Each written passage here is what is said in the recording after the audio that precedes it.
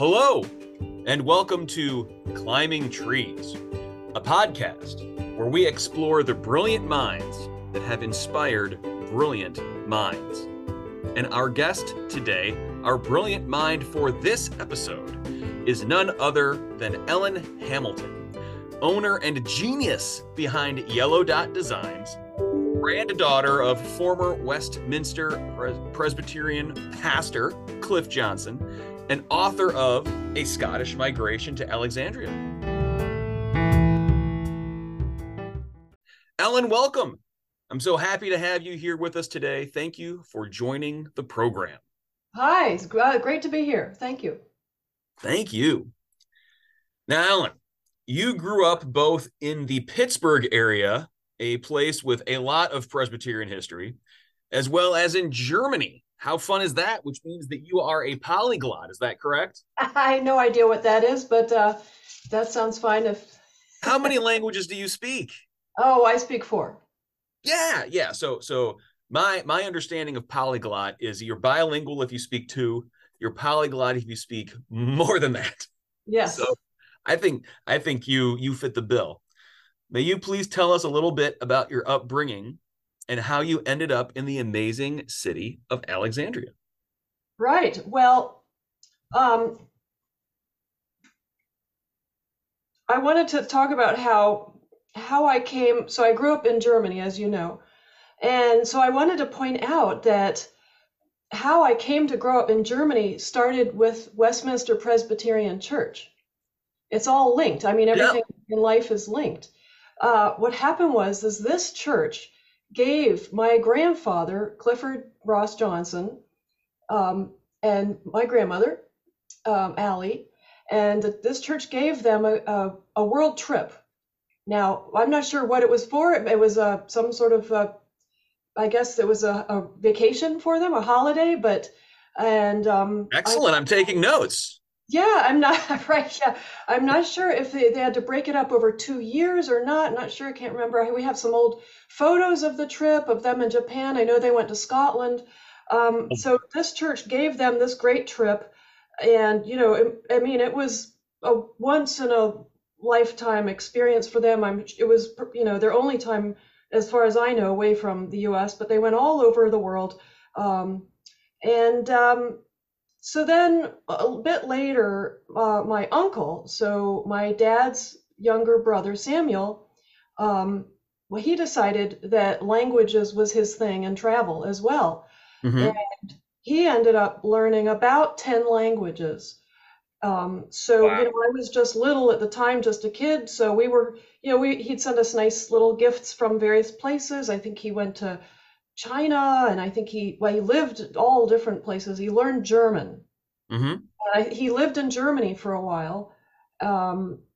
And so this was all very impressive, and he is very impressive. And I think my dad was pretty impressed by his younger brother. And suddenly, I think my dad was also interested in learning German for some reason. And years later, it occurred to me maybe he was inspired by Samuel. Wow. It didn't occur to me at the time, but in looking back, I think maybe that might have been the case. So somehow Dad was teaching English at the University of Pittsburgh, and me and my younger sister Virginia were just little kids in Pittsburgh. And Dad managed to get himself a Fulbright exchange program in the German city called Kassel, Kassel. It's not too far from Frankfurt, also not far from the border of what was Eastern Germany at the time. So it's very, very central. So Dad got a lecture position for 1 year in 1972 or something. 6, I can't remember. Anyway, I was a kid. I was 10. I was 10 years old. Jenny was 7. And off we went and left our house in Pittsburgh for 1 year and lived in Kassel in Germany, where Jenny and I became fluent in German at the young age. Beautiful. And then we came back to Pittsburgh, and then 2 years after that, the University of Pittsburgh was laying off a lot of their English staff. They had too many English teachers. Hmm. And Dad was in a mess, and he had this young family, and so he contacted COSL, and they brought him back, much to my dismay, because I was launching into my teenage years. I was 12, and I Yeah. was looking forward to the high school in Pittsburgh around the corner. And so Dad got a 5-year contract this time with the same university in COSL. So the four of us packed up the house again, rented it out in Pittsburgh, and moved back to COSL, which in a way was nice because we were familiar. And I actually went back and ran into some of my old friends 2 years later. Wow. That's fun. Um, yeah, and so I knew some people. We knew our way around. So anyway, but so we were there for then 5 years until I was 18. Um, so that's how the whole German thing happened. And then when they moved back, when we all moved back, kind of my emotional tie to Pittsburgh was broken. Mm. So I had always felt, oh, Pittsburgh was the great home center of the universe. But, by the time I was back here, I didn't have to be in Pittsburgh anymore, really. And I thought Washington, D.C. area, this area was pretty neat, exciting area. So then I went to study art at Virginia Commonwealth University, and that's down in Richmond, Virginia. And Hmm. after that, I ended up here, and I was in Alexandria. I was working here, and I was working at a printer. A long history of working with printing and printers, and I was delivering some printing in Old Town, and I was on Cameron Street, I think, in the area where there's all the little old townhouses. And I looked at round, Yeah. and I said, "Oh, this is so pretty here. Oh, I wish I could live here. Would it be neat if I lived?" And I thought, oh, you know what? I could live here actually. All I have to do is live here. I mean, why not? So I would have these strange moments of realization. Providence. That's great. I was out in the suburbs at that point. So it occurred to me I could actually, just live here. So that's how I came to Alexandria. And my grandmother, of course, happened to be here. She was quite elderly at that point, and a little bit reclusive. So she was hard to get in touch with. So that became a project on getting through to grandma always. And so that was But anyway, I have been here ever since, and I've been here now for 31 years. That's amazing. I'm so glad you shared that. So can I ask a question Sure. about your experience in Germany? Do they have a high school? Did they have a high school in Germany? Like, do you have a high school diploma from Kassel? Like, how does that work? Well, I went to the German school. So Okay. Kassel's a smallish town. I think it was around 200,000 people. That's how Europeans size their towns for you. They always talk about population. Um, so, and no, there was a German school, and we went right in, and we were immediately inundated in German, and we had to sink or swim. That was it. Fortunately, German is very close, very similar to English. Harder, grammatically harder, but so similar. Half of English is German. The other half of English comes from French, in my opinion. That's my theory. So so you can kind of pick it up. A lot of our words are related. Um, Nice. the German school high school system is really rigorous. They have one extra. They have 13 years, and Okay. that last year is nothing but prep for the baccalaureate, or the Germans call it the Abitur. The French call it baccalaureate. Uh, and I was not going to do that. I said, no, I'm American. I don't have to do that. See, I get to go home. There you So, go. but the problem with going home after the 12th grade was I didn't have a high school diploma, and no one would have recognized it anyway. American universities don't recognize a German. They don't know what is that. They don't know. Um, so I had to get a high school diploma anyway. So when I came back from Germany, Wow. I finished up my last year of American high school. So I was actually entered college a bit later than most. So That's amazing because you were uh, much more worldly than many, had quite the knowledge base from living in so many different places, but just did not have the piece of paper. That's so interesting how that works slash doesn't necessarily work when it comes to, that system. Wow. Thank you for telling me that. yeah. Now, alongside producing the fantastic book, Faith and Race, One Church's Response to Civil Rights Movement. You've also written your own book, Ellen, and that's entitled A Scottish Migration to Alexandria. Now, this past year here at Westminster, we had over 45 members visit Scotland. We had two different trips. We had an adult trip, and then we had about, with like 30 folks, 30 adults. Then we had about 17 youth attend a trip to Scotland. They also went to Northern Ireland on those two different trips. So we have interested members in sort of the Presbyterian Scottish history that we share here, both at Westminster as well as in Alexandria. What was the genesis of the project, A Scottish Migration to Alexandria? Right. Well, so I am going to talk about that in our talk at the church at Sunday school. So I'll go into that a lot then. Let's see now here.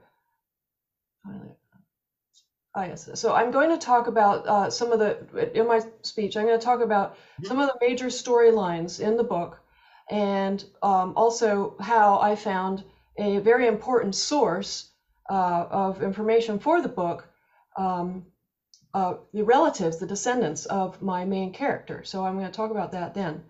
Oh, wow. Yeah. So let's see now. The book started out, when I started this, I was wanting to do a film. And now I lived through the whole switch over from analog to digital. So that was kind of my generation. And some of us made the switch better. Some of us didn't make it so great.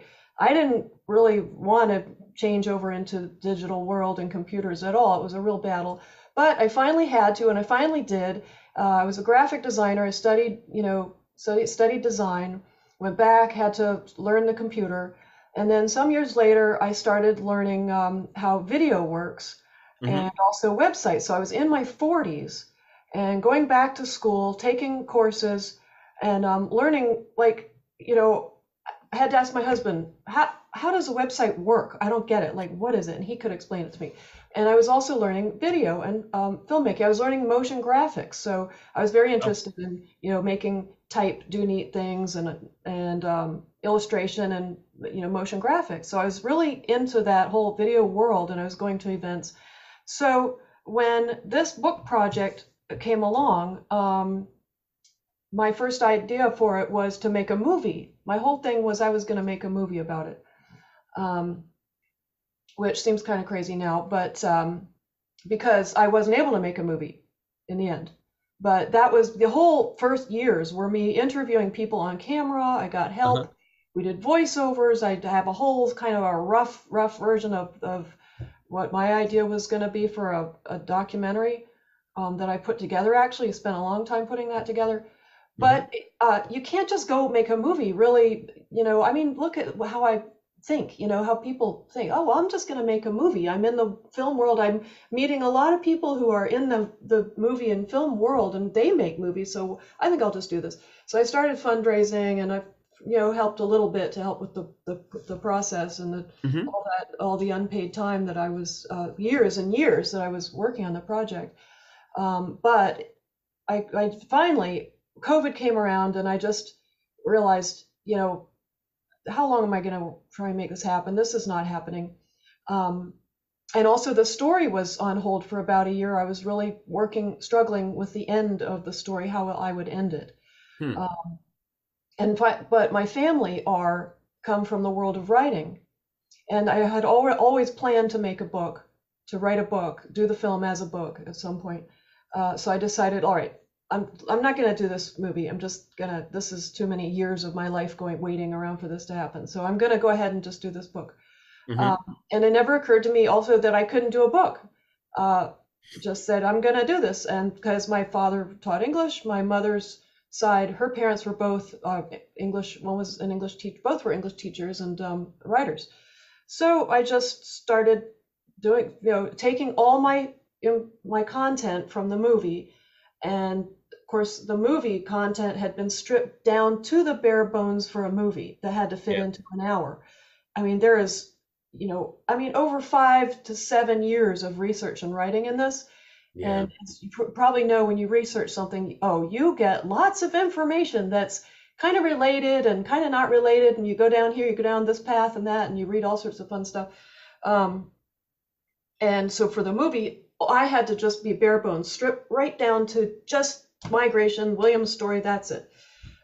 For the book now, you got to have all the information back in. You have to have Yeah. lots of pages. You can talk about it. So I spent 1 year bringing all that information back in, going back to all my notes, all my everything, getting all Yeah. that stuff I had written and various versions I had kept, and bringing it all back in for the book. And so yeah, so that's how the book started. And then I hired an editor, which Mhm. is a must because now I publish books for other people. Obviously for you guys too. I published Faith and Race, for the church. And we are Um, ever grateful. Thank you. yeah, that's right. And so, but I just know that it's good to have an editor who's not you. And Amen. I worked with a fantastic editor, Vera Pastor, who I knew from the business community here in Alexandria. And Vera was great, and we would be on the phone, and she would say, "Okay, what do you mean by that? And how does this link to that? And you sure that?" And she said, "You can't just shock them like that. You can't just tell them he died without any kind of." So she would bring in little kind of bridges and make it work for me. So that's how you write a book, is you get a really good editor. Yeah. So let me share a really quick editor story before I ask my next question. But the only time I've ever had an editor in my life that like I worked alongside, closely, was when I wrote my dissertation. Ah. And all I can say is that I have colleagues, friends who, had to do so many rewrites because of whatever the issue was. And one thing that I'm proud of is I did not have to do anything like that. And that wasn't necessarily because I wrote my diss so well. It's because my editor was fantastic. And so I join you in singing the praises of a glorious editor. They are worth their weight in gold, that's for sure. Absolutely. Yes. But setting that aside, I love hearing about your creative process because you had this idea and then you sort of took all of the research, you said 5 to 7 years, all of this content, and you had to funnel it into an hour. I'm assuming that was a challenge. Yes. I'm assuming it also was a challenge to then give it all of that color back in the book. But was it sort of was that like a release? Was that a joyful experience to kind of give more of the story to all of to the character, to the experience? Or was that sort of like, I'm doing it again? What was that like? What was that creative experience? Putting more flesh on the story on the written page. What was that like? So this book the whole project has been a total joy. So every bit of this project, awesome. Every bit of it was like, oh my God, this is great. The only problem was, it didn't pay. And that gets awkward after a while. But but the whole thing was like, oh, this is it was so fun. I mean, now I'm going to look up this. I wonder what that is. And the whole thing came about by questions. So I had certain questions in my mind. Some of the questions were when the boats came over from Scotland, where did they come? Where did they land? So I was digging after certain things. The other question was my character William. Where did he leave from? Now, did he go up to the Clyde, or did he go down to England to Liverpool? So I was really curious. And then when I found out, I was like, oh, I found it. Oh, there's my answer. Ta-da! So it was really exciting. Totally. And then. Yeah, so stripping it down was good. It's like, okay, we don't really have to go into all that. That was fine. And the full year of putting it back in was good too. I loved every minute of it. I tell the story of William's sister and how they came across, and I tell the various, his brothers. And even still to this day, the book it's still a small book. It's still a quick read because it's almost still kind of like a film in that sense that it's just, and then this, this happened, that, and there's not lots of on and on about Uncle Louis and, so and so Yeah. dithered along and said whatever. Sometimes you'll read big fat books that just go on, and I think that book needed a better editor. They had to cut out most of this stuff. So the book was small, and when I finally put it all together, I was like, looked at this 88-page thing, and I was like, what, 5, 7 years, and this is it? Is this all this is? But it is what it was. And sometimes I think publishers pad and authors pad their books a bit because they want to have a nice big fat book. When you're Yeah. the publisher, you start to think and you realize how publishers think. But I said, no, I put all this time into this. This is great information here. Got a ton of pictures. I'm not going to just add a bunch of stuff to fill up the book or anything. I'm just going to leave it. It's what it is, 88 pages. It tells the story of the Scots of Scotland, how and why they decided to come here to America. It tells the story of William Gregory, and then and this was my big problem why I was stuck for a year on the ending, because then I tell the story of Alexandria. The history. I end up telling the whole history very briefly and concisely. I've run through, here's how Alexandria was born, and how it relates to William too in that history. The problem was, the story originally, the way it sat for many years, was I tell the story of history of Scotland, which was the original intent. Really, the original inspiration was just really to tell this great story about the history of Scotland, because nobody knows this, nobody remembers this. You don't hear this anywhere. There's no book on this one aspect of why did Americans leave Scotland and come here. There's not one book. It's not really been done. And that was my inspiration, that I have to tell this story, and I'm the one, because I know that side, because I go there with my husband. I married a Scot. I don't know if I mentioned that, but all this started because I married a Scot. And I know the history on this side because I'm involved here with the history community. Yeah. On this side, serving on the Archaeology Commission. And so when I read documents about there, I know where and what they're talking about. And then I know, so anyway, back to why I let it sit. So the original story was going to be just this massive, great history of Scotland and how that all happened, really, all through mostly in the 1700s, when the world started to waken up and lead into everything that happened in the 1800s, obviously. But 1700s ended up being really, really the huge time of change, which really caused America to become America.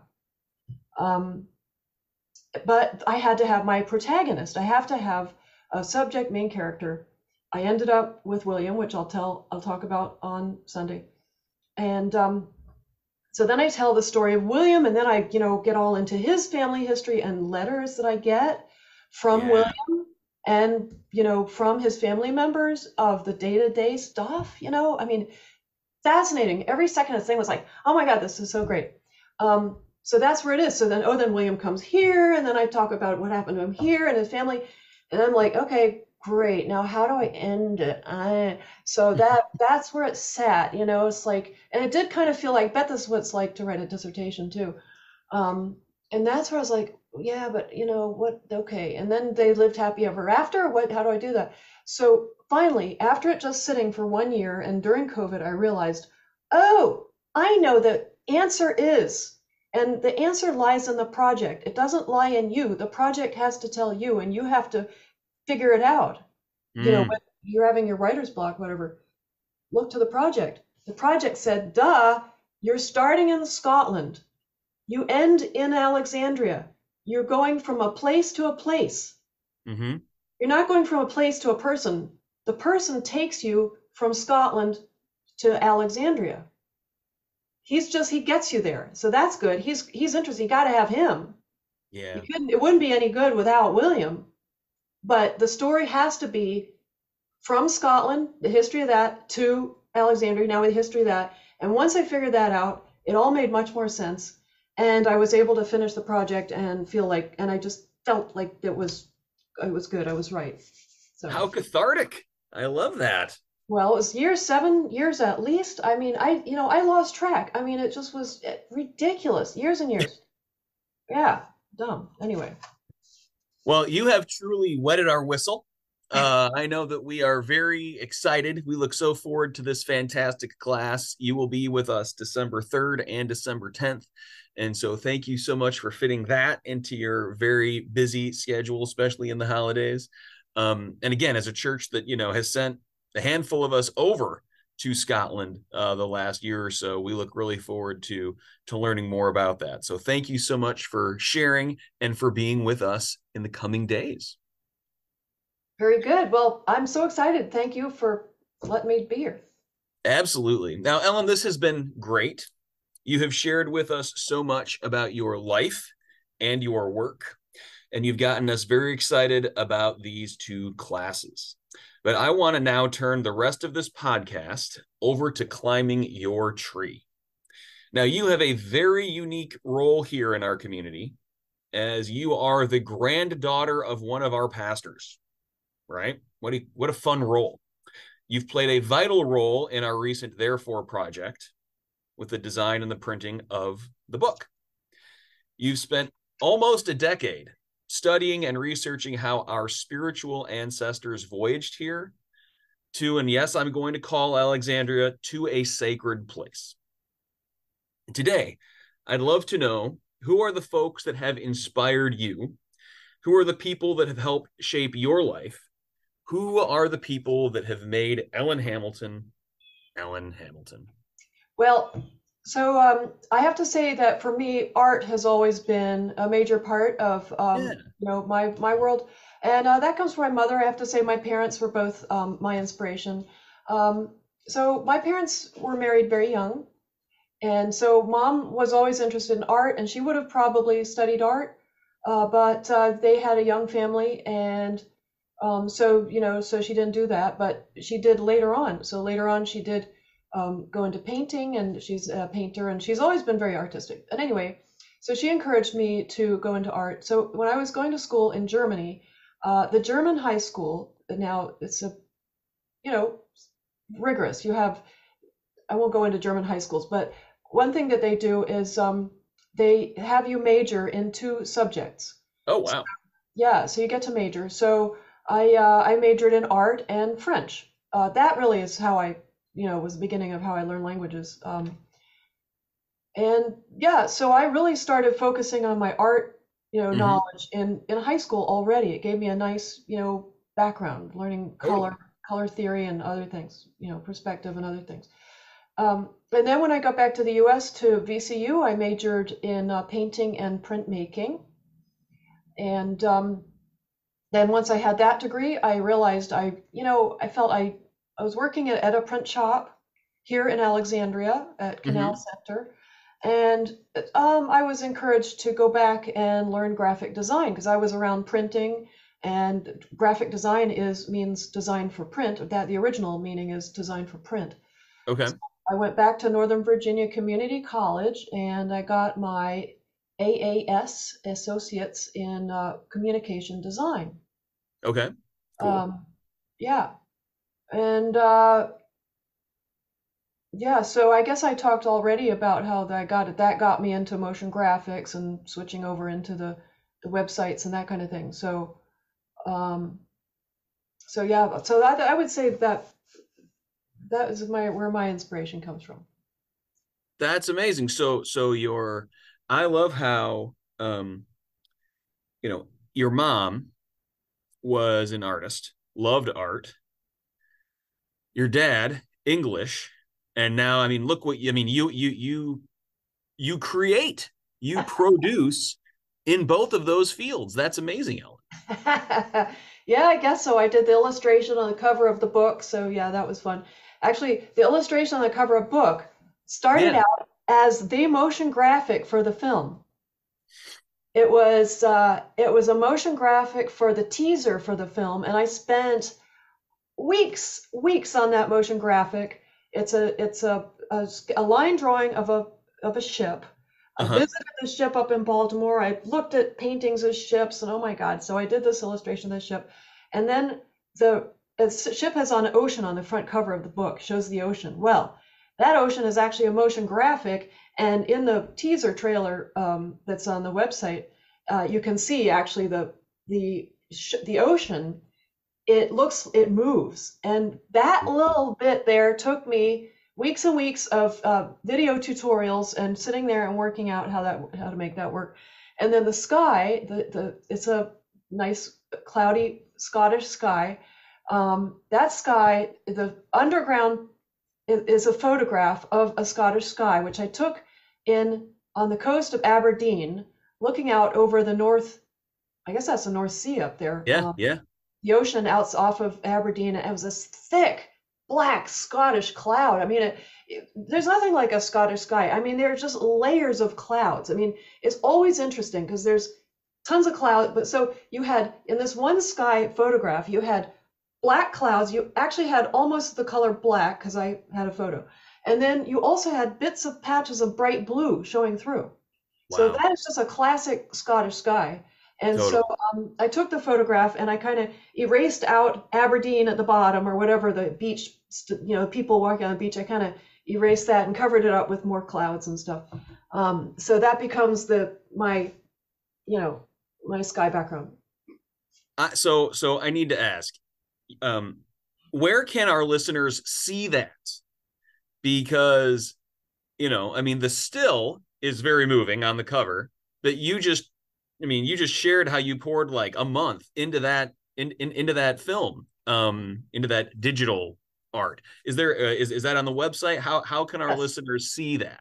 Oh, yes. I have a whole website. A lot of my time also went into, making the Scottish migration film website and posting all the articles. Oh, and I got in the news, and I'm massive at marketing. I'm always doing that. So I was sending off my press releases. So I got into a lot of the local papers over the years, like maybe over 3 different years. I have different articles. So every article on me is up on that website. The video trailer that I made with the interview of my Scottish historian is up there on that website, and other videos. An interview video is up there with me that was done. That was great. I just talk for 25 minutes or something earlier on about this project. So all these little videos and information about the film is all on this website. ScottishMigration-film.com is the URL, the website address. It's all one word, Scottish Migration and a -film.com. Awesome. I encourage all of our listeners to go there and check it out, not just to learn about the amazing research, but to also see Ellen's painstaking creation in motion. Yes. I want to see both. Oh, yes. There are photos. I went and visited the town where William is from. I went there. I had a main contact over there. I have pictures of that trip and pictures of my contact, Frank, and pictures of Kilmarnock. And so, yeah, there's, and it's all just there. It's just sitting there. So it can be seen anytime. Love it.